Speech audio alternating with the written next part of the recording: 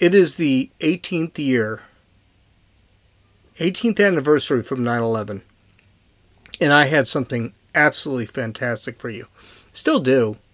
But as I was editing video, I realized I couldn't go through the hour, maybe longer than it was going to take to actually do this video, to do this podcast. I'm pretty messed up. I didn't realize, maybe I'm getting older, because the podcast is going to talk about 9/11. It's going to talk a lot about where I was on 9/11. But I think one of the things I also talked about is all of the things that have happened in my life that really changed my direction, that made me the person I am, that made me have the beliefs that I've had. And as I was cutting the video tonight, I realized, oh my God, there's so much.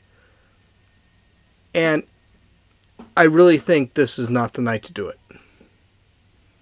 it. The video's cut, the script is written, the blog post is probably going to be published pretty soon. But I just don't think I can do this tonight. I hope to God you listen tomorrow. Tomorrow it's going to be a big deal. This is Gene. This is Dumbasses Talking Politics. And be prepared for tomorrow.